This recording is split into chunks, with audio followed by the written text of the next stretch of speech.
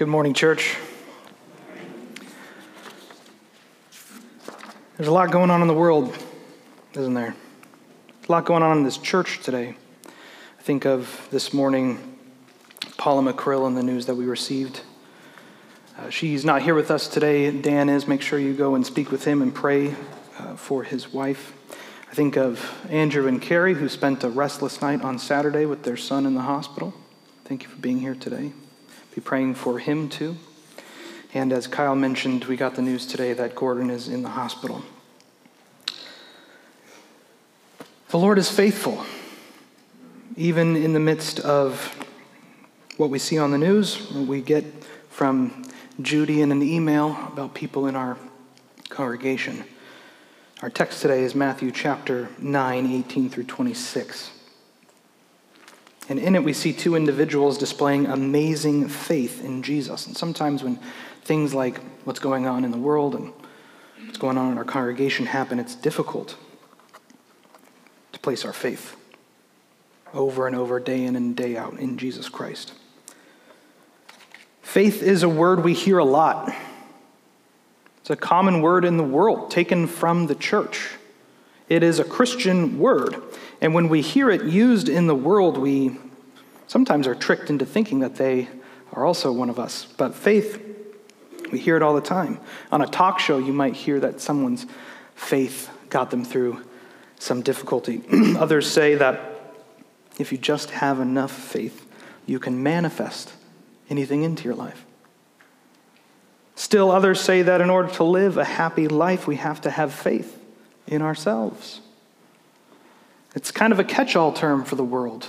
If you just believe hard enough, it's got this magic quality to it in the world. I think that the world would define faith like this: a general good feeling of strong belief that I make myself have so that I can feel happy and full of love and wealth and things. But when we press people on what they have faith in, they have many possible responses. Faith in oneself, faith in the universe, faith in my prosperity and my future, faith in good outcomes, so on and so forth. Faith is seen as this good in and of itself, right? Something everybody should try to have. Faith's object doesn't matter very much as long as we have faith.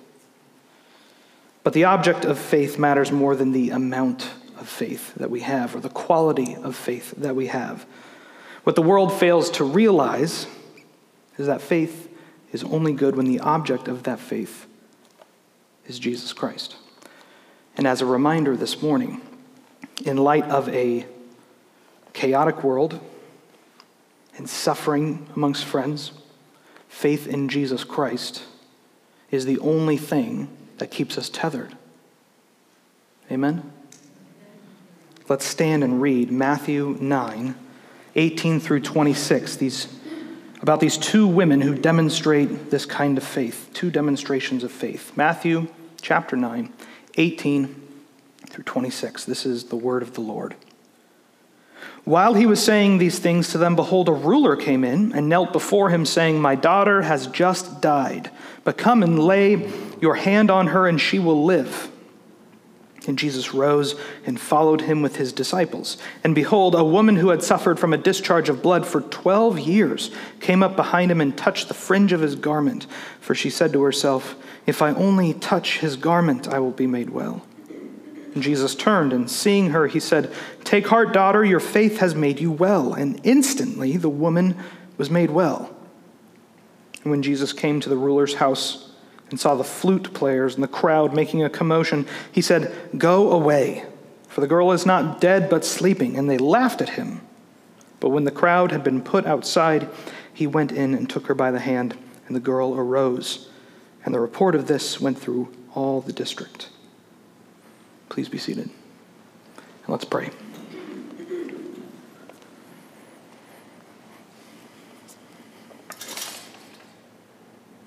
Lord, we submit ourselves to you now. We ask that you would help us to understand your word and make it a part of our lives. Bury it in our hearts where it will stay and where we can pull upon it when we need it. We thank you for your word that constantly speaks to us and for your Spirit that helps us understand. We pray that that work would be done now. In Jesus' name, amen. Back in the beginning of Matthew 9, we saw Jesus heal a paralyzed man.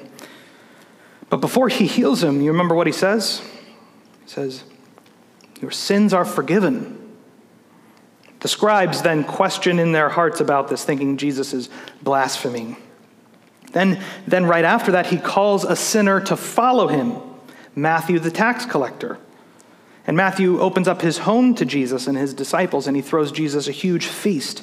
And this feast gets Jesus into some hot water with the Pharisees and with John the Baptist's disciples. The Pharisees ask why he eats with sinners. And John's disciples ask why he eats while they fast. Everyone wants to know what Jesus is up to. The religious elite are not particularly thrilled with him, but Jesus answers their questions and he tells them what he's up to. He came to save the lost. He's the bridegroom who came to call sinners to repentance. Jesus' motivations in this chapter are for the lost and the hurting, and that's exactly what we see here today in verses 18 through 26. This passage is structured in an interesting way. It's two separate miracles sandwiched into one story. We might expect Matthew to separate these out a little bit, but the healing of the woman is sandwiched right in between the story of Jesus raising a young girl back to life. And one obvious reason he does this is because it actually happened that way, but that's no coincidence. These two miracles have a lot in common. So we're going to walk through verses 18 through 26 as a narrative first, and then we're going to look at two major takeaways from today's text. Let's look first at the ruler's faith.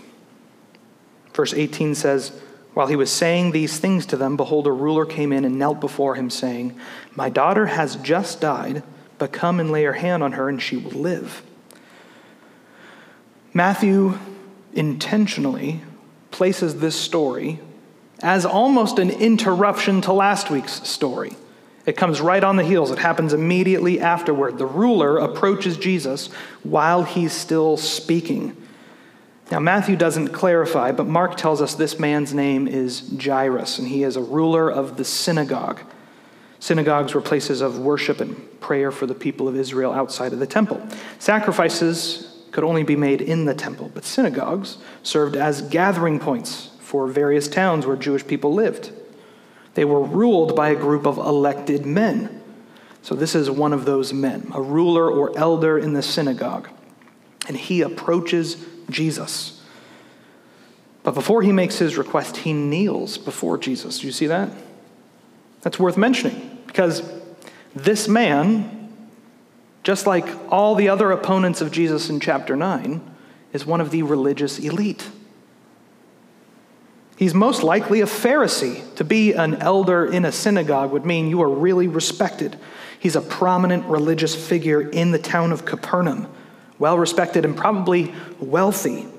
So this gives us hope, doesn't it? It gives us hope because often we see in the book of Matthew the opponents of Jesus Christ, and we think they're all like that. But this guy's not. He's one of the religious elite. He understands who Jesus is. And he comes before him and he kneels before him.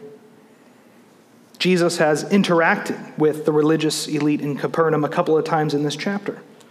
But now one of them, one of the most prominent ones, an elder in the synagogue, kneels before him and he pleads with Jesus to come with him to his house to raise his daughter from the dead. Okay, imagine for a second that you are standing there watching this.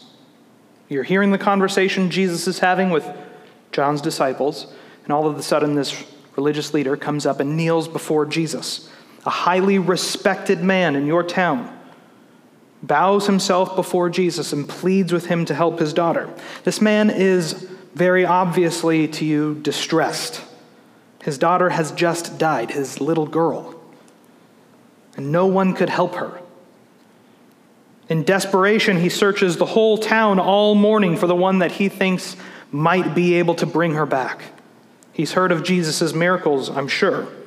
Maybe he's even seen a couple of them. Capernaum's not a big town.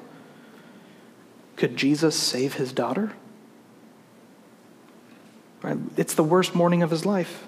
Running around desperately trying to find him, and then he finally does. There he is. And this desperate man, I can't even imagine the emotions that he's feeling right now. I don't want to imagine the emotions he has. I can't imagine losing my daughter and feeling completely unable to help. But here's Jesus. And if anyone can bring her back, it's him. So he throws his religious respectability to the side and kneels before the only person capable of saving her, of staving off death. And he asks Jesus to lay his hand on her, believing that if he just does that, she will live. Asking Jesus to lay a hand on her is already a display of faith. We'll get to that in a bit. This kind of faith, believing that Jesus can raise the dead, is unprecedented in the book so far. You remember the centurion who approached Jesus and believed that he could heal his servant from afar? That was an amazing display of faith. But here, this desperate father believes Jesus could raise the dead. It's immense faith. And it's immense faith with the right object. The ruler comes to Jesus and kneels before Jesus and makes a powerful, faith-filled request. And his request assumes something important for us to notice. I'm sure you've noticed it. It assumes that Jesus has authority over death itself. And verse 19 tells us that Jesus rose and followed him. He doesn't ask any questions. There's no more dialogue. He doesn't want to know the medical details. Jesus' concern is with the needs he's presented with. He stops the conversation with John's disciples because this is more important. He immediately goes with the man to his house.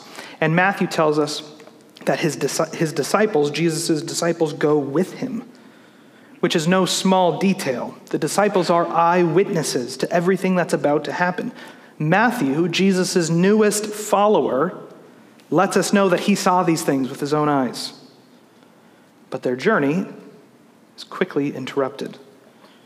Second, we see the woman's faith. Verse 20 says, "And behold, a woman who had suffered from a discharge of blood for 12 years came up behind him and touched the fringe of his garment. For she said to herself, 'If I only touch his garment, I will be made well.'" Matthew's account of this story leaves out a lot of detail that Mark and Luke include. But that shouldn't come as a surprise to you anymore, right? It seems like every sermon these days I have to mention that Matthew's account is the shortest of the three. But that's his mode. That's what he does. He gets to the point. And the point is always Jesus. Mark, for instance, tells us that there was a great crowd around Jesus as he's traveling, and they're pushing in from every side. And he tells us that this woman has gone to every doctor she could find, and that she had suffered much at those doctors' hands without any progress in her medical condition. Luke, who is a physician by trade, tells us in Luke 8:43, he says, "And though she had spent all her living on physicians, she could not be healed by anyone." Luke, the physician, says she could not be healed. This woman was desperate. She'd been suffering for 12 years with this sickness. The ESV translates this as a discharge of blood. Other translations might say something like a hemorrhage. Most commentators agree that this woman had a sickness that caused constant or prolonged and painful menstruation. And most significantly for that culture was the fact that menstruation caused ritual uncleanness. It wasn't sinful, but you were still rendered unclean. Which meant that this woman had been unclean for 12 years, which is hard for us to imagine. It's hard to imagine the full impact that would have for you in the society you belong to. She couldn't go to the temple to offer sacrifices. She wasn't allowed in the synagogue. She couldn't worship with the people. If she touched someone, they would be made unclean. She probably didn't have a spouse because of this. Can you imagine the loneliness and the isolation? But once again, here's Jesus. None of the doctors could help. The money is all gone, but Jesus may be able to help her. But she doesn't want the public to think that he's unclean because of her. So she devises a plan. If she just gets close enough to touch his garment, she'll be healed. And that word garment is probably a reference to one of the 4 tassels that men had to wear on their garments in order to remember the law. They hung loosely at the bottom. And if she just touches one of these dangling tassels, Jesus wouldn't even feel it, right? She can brush past him, and even if there's a large crowd, especially, that's a good thing. If she can get up close and just brush her hand on his garment, she'd be healed. So that's what she tries to do. Jesus is passing by. She sees her chance. There's a big crowd around her, or around him, like always. So she pushes her way toward him, probably coming up behind him. She reaches out her hand and gently brushes the tassel.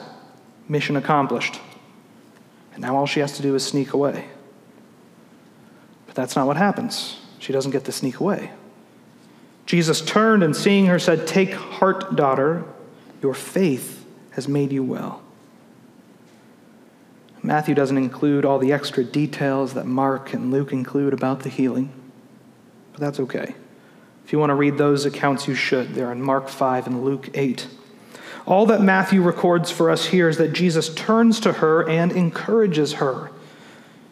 Imagine someone like this, isolated for so long, 12 years, having the attention of the Savior turned upon her in love and being told to take heart. The last time Jesus said that, take heart, was to the paralyzed man. It means to be encouraged, to be strengthened. This is the only time he calls somebody daughter in the book of Matthew. Take heart, daughter. And I think it hints at the woman's young age, somebody younger than Jesus, a young woman who's been suffering with this for so long. And just like his response to the paralyzed man, he follows with a statement of something deeply profound. Your faith has made you well. Okay, so the Savior turns to you and encourages you. Can you imagine being told something like that too by Jesus? How wonderful would that feel?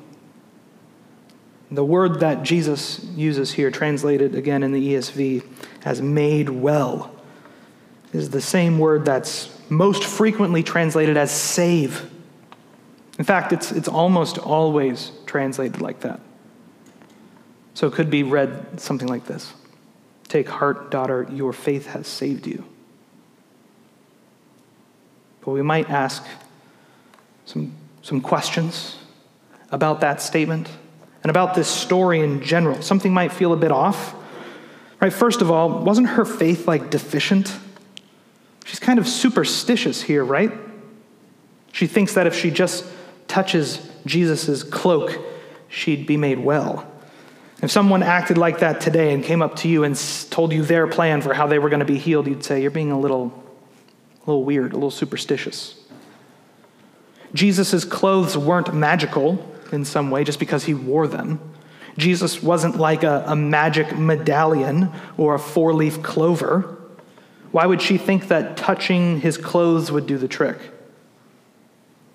And secondly, why does Jesus say, your faith has made you well, instead of, I have made you well? What does he mean? Both of these questions are tied together.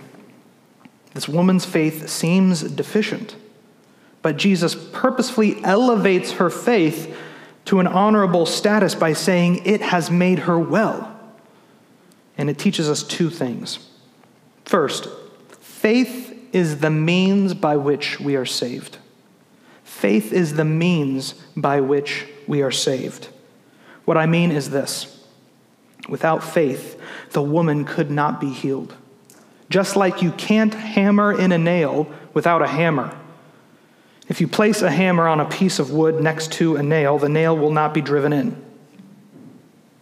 nothing will happen. It takes a man swinging the hammer to drive the nail. In the same way, Jesus is the one who heals, and the means he uses is the woman's faith. So to say it with proper philosophical language, the woman's faith is the instrumental cause of her healing. Stay with me, it's important. A carpenter uses a hammer as an instrument to drive a nail. But it is through the skill and strength of the carpenter that the hammer is put to use. It's right to say that a carpenter drives a nail. And it's also right to say that a hammer drives a nail. So in the same way, it's right to say that Jesus saves and that we are saved by faith alone. Protestants have boldly proclaimed this truth since the Reformation. We are saved by God's grace alone, through our faith alone, in Christ Jesus alone. And there is nothing else we do in order to be saved. We place our faith, as weak and as troubled and as deficient as it might be, in Jesus Christ, and he does the saving. Which brings us to the second thing we should learn here. It's not the amount or the quality of faith that the woman has that heals her. It's the object of her faith. This woman did not need to have it all together. Her theology was far from perfect. Her understanding of healing wasn't spot on. But Jesus used her faith anyway. She believed that she could only be saved by him, and she was right. And even if she was a little fuzzy on the details, Jesus used her faith. So you don't need to have it all together. You don't have to have the Bible memorized. You don't need to be able to quote every historical confession. You don't have to have a PhD in systematic theology to be saved by faith alone. The right kind of faith isn't the most informed faith. It's not the most pure faith. The right kind of faith has the right object. The right kind of faith is faith in Jesus Christ. Jesus wants you to place your faith in him. And when you do, trust me when I say you will learn quickly that your faith was always deficient in many areas. And that's okay. Jesus wants to turn to you and say, your faith has saved you. Part of the Christian life is growing in faith. And by God's grace, we will, as Paul says in Romans 1:17, the righteousness of God is revealed from faith for faith. Amen? Matthew tells us that the woman is instantly healed. The woman's torment and suffering is gone in a moment. Jesus is not made unclean. Matthew doesn't give us any more information about the woman. Where does she go? What does she do? But we can know that she was made well instantly and that her life was changed in a moment, because that's how Jesus operates. He cares for those in need, and he honors those who place their faith in him. Jesus is not caught off guard by this interruption to the story. He welcomes it, and he heals the woman. And then he continues on his way to the ruler's house, where third we see the girl here healed. The girl healed. When Jesus comes upon the ruler's house, he's confronted by a noisy crowd. It was required by law that you hire at least 2 flute players and 1 professional mourner when a family member passed. Even the poor had to do this. And this was a ruler of the synagogue, like I said, probably a wealthy man. So we shouldn't be surprised to find out that there's a large crowd of professional mourners and flute players outside of his house, joined most likely by all of his neighbors in the surrounding area. But Jesus tells them, "Go away. The girl is not dead but sleeping." We'll come back to that statement in a bit, but the crowd's response to Jesus is full of scorn. The ESV says that they laughed at him. More literally, it's something like they laughed him down. They're making fun of Jesus. He's the butt of the joke. And it's amazing how they turn from their loud mourning to laughter on a dime. Did you notice that? I wonder if Jesus is fed up with fake mourning and fake sorrow. I wonder if he's fed up with fake repentance and this hypocrisy. He's never a fan of it when he encounters it in the Gospels. Anyway, the crowd is thrown out of the house, which is the force of the next line. Not just pushed, they're thrown. And Matthew tells us simply that Jesus walked in, took the little girl by the hand, and the girl arose. And Mark tells us that this girl is 12 years old. Although I can't help picturing my own daughter here. I'm sure all the fathers in the room would agree, can relate. Jesus' touch heals her. He gently takes her by the hand, and using a word Matthew will later use to describe Jesus, Matthew says, she arose. In Mark and Luke, there are more details, of course. But Matthew doesn't record Jesus saying anything. He walks in, takes her by the hand, and she gets up. He leaves it simply at a profound touch. Despite Jesus having only a small crowd in the room, Matthew says, and the report of this went throughout all that district. The word of her healing would spread fast once this little girl rejoined her friends to play after the mourners had been sent home. This was a very public death, and now all of a sudden, she's alive. The girl is raised back to life. Of course, it's only a temporary restoration. Her body would one day die again. But the faith displayed by her father brought Jesus into her life to great effect. She would never be the same because of her father's actions that day, which is an especially important point, I think, for parents this morning. It's vitally important, parents, that we demonstrate our faith to our children. As we've seen in this story today, the Lord honors this faith. That doesn't mean that your faith can save your child, but it does mean that the efforts you take to raise your child in Christ will have great effect for their life. Don't downplay that. Display for your children what it means to walk in faith. Are you willing to demonstrate your faith for your children, like this dignified ruler was willing to bow down before Jesus? Let's not wait until there's a crisis like this to do that. These two healings have a lot in common. Both are young women. Both are unclean. But the biggest takeaway today is this: salvation is by faith alone. Both instances demonstrate amazing faith. And we've talked about that quite a bit already, about faith. So let's talk about the first word in our biggest takeaway today: salvation. There are two truths that we can learn from this story about salvation. The first is Jesus makes us clean. Jesus makes us clean. In the first healing, the woman does everything that she can to touch Jesus. And she's well aware that her touch is not exactly acceptable, but she knows Jesus can help. She was ritually unclean. And we talked about that a little bit already. She wouldn't have been able to do much in this society. The unclean weren't allowed in the presence of the Lord. They were supposed to stay to themselves. And even items that she touches, or beds or benches she sits or lays on, would be considered unclean. So when she touches Jesus, she risks making him unclean, unable to go into the presence of the Lord. He would have, if he wasn't Jesus, he would have had to go do ritualistic washings and make particular sacrifices in order to be considered clean again. But the miracle under the miracle of these stories is this: Jesus is not made unclean. The little girl is also unclean. And remember, when Jesus walks into the room, she is a corpse. She's really dead. There's no question about that. Some have said that she could have been in a coma or something, but that wouldn't have been a real raising of the dead as Matthew understands it here. No, she was all the way dead. As Miracle Max would say in the movie The Princess Bride, she was not mostly dead, she was dead. Israelites became unclean when they touched a dead body. But Matthew, the author that includes the fewest details, tells us that the girl's father asks Jesus to touch her.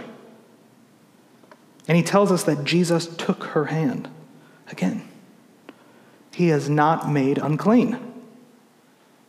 He is not made unclean either by someone touching him or by him touching someone else. This is incredibly significant because it teaches us something really important about salvation. Jesus is not made unclean when he encounters the unclean. No. When Jesus encounters the unclean is made clean. God is not made unclean. God makes things clean. Our sin has made us unclean. We are all, before Christ, unclean. We have iniquity. And Isaiah 64:6 says, we have all become like one who is unclean, and all our righteous deeds are like a polluted garment. And if we're to be saved, part of that salvation needs to include the purification of our filthy hearts. And when we're saved by grace alone, through faith alone, Jesus makes us clean. Praise the Lord.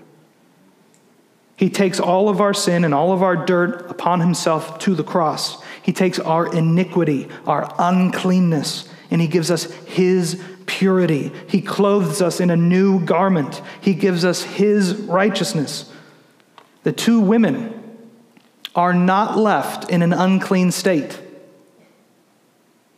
Neither are we. A simple touch from Jesus Christ makes us clean. And when we are saved by grace alone, through faith alone, in Christ alone, we are made clean. So if this morning you are feeling dirty and dealing with guilt and shame, if you are aware of the iniquity in your life, take heart. Jesus can make you clean. He can take all of that and put it on the cross, and he can clothe you in his righteousness. Can I get an amen? Amen. The second truth we learn about salvation from this passage is this: Jesus destroys death. When Jesus approaches the ruler's house, he dismisses the professional mourners by simply saying, "Go away," which I love.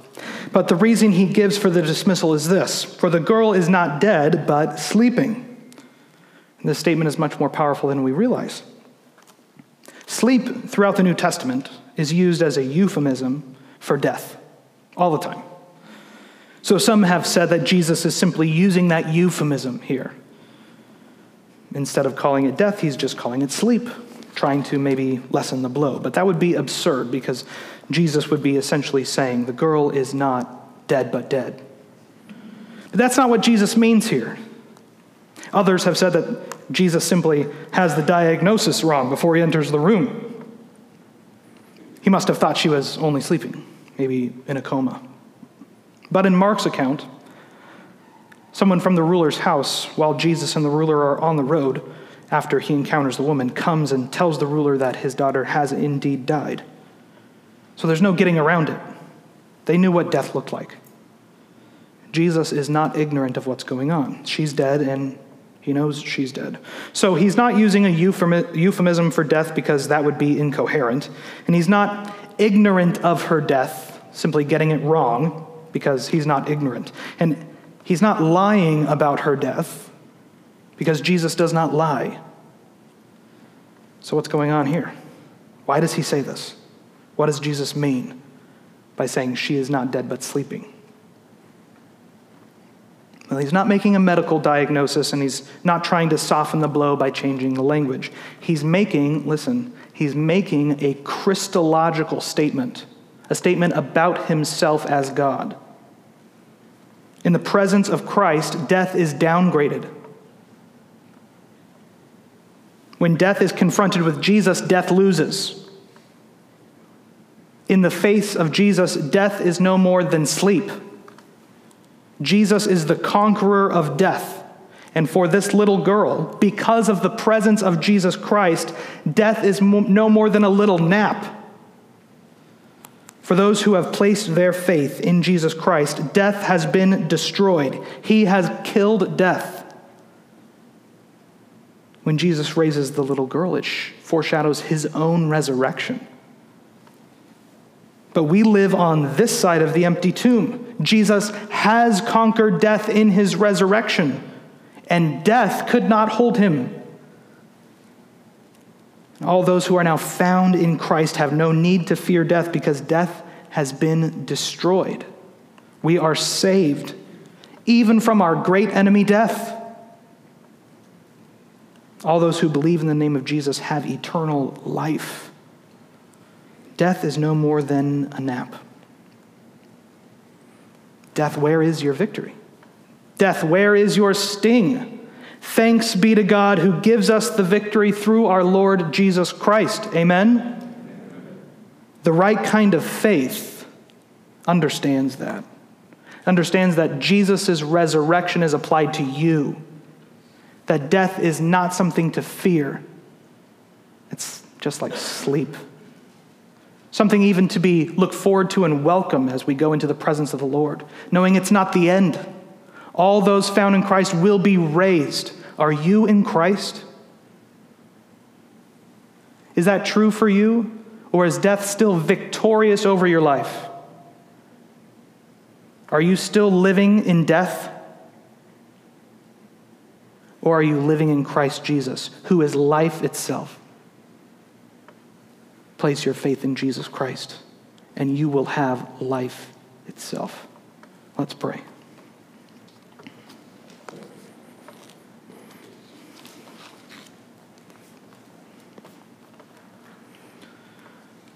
Lord, we confess that this morning. We confess that you are life. In you is the fullness of life, and that death has been destroyed. Lord, we worship you and we thank you for that truth, that there is nothing that we need to fear, not even death, because you have conquered it all. Lord, we ask that we would reflect that in our own lives, that we would not live in a deathly way, but live understanding that we have eternal life now in you. In Jesus' name, amen.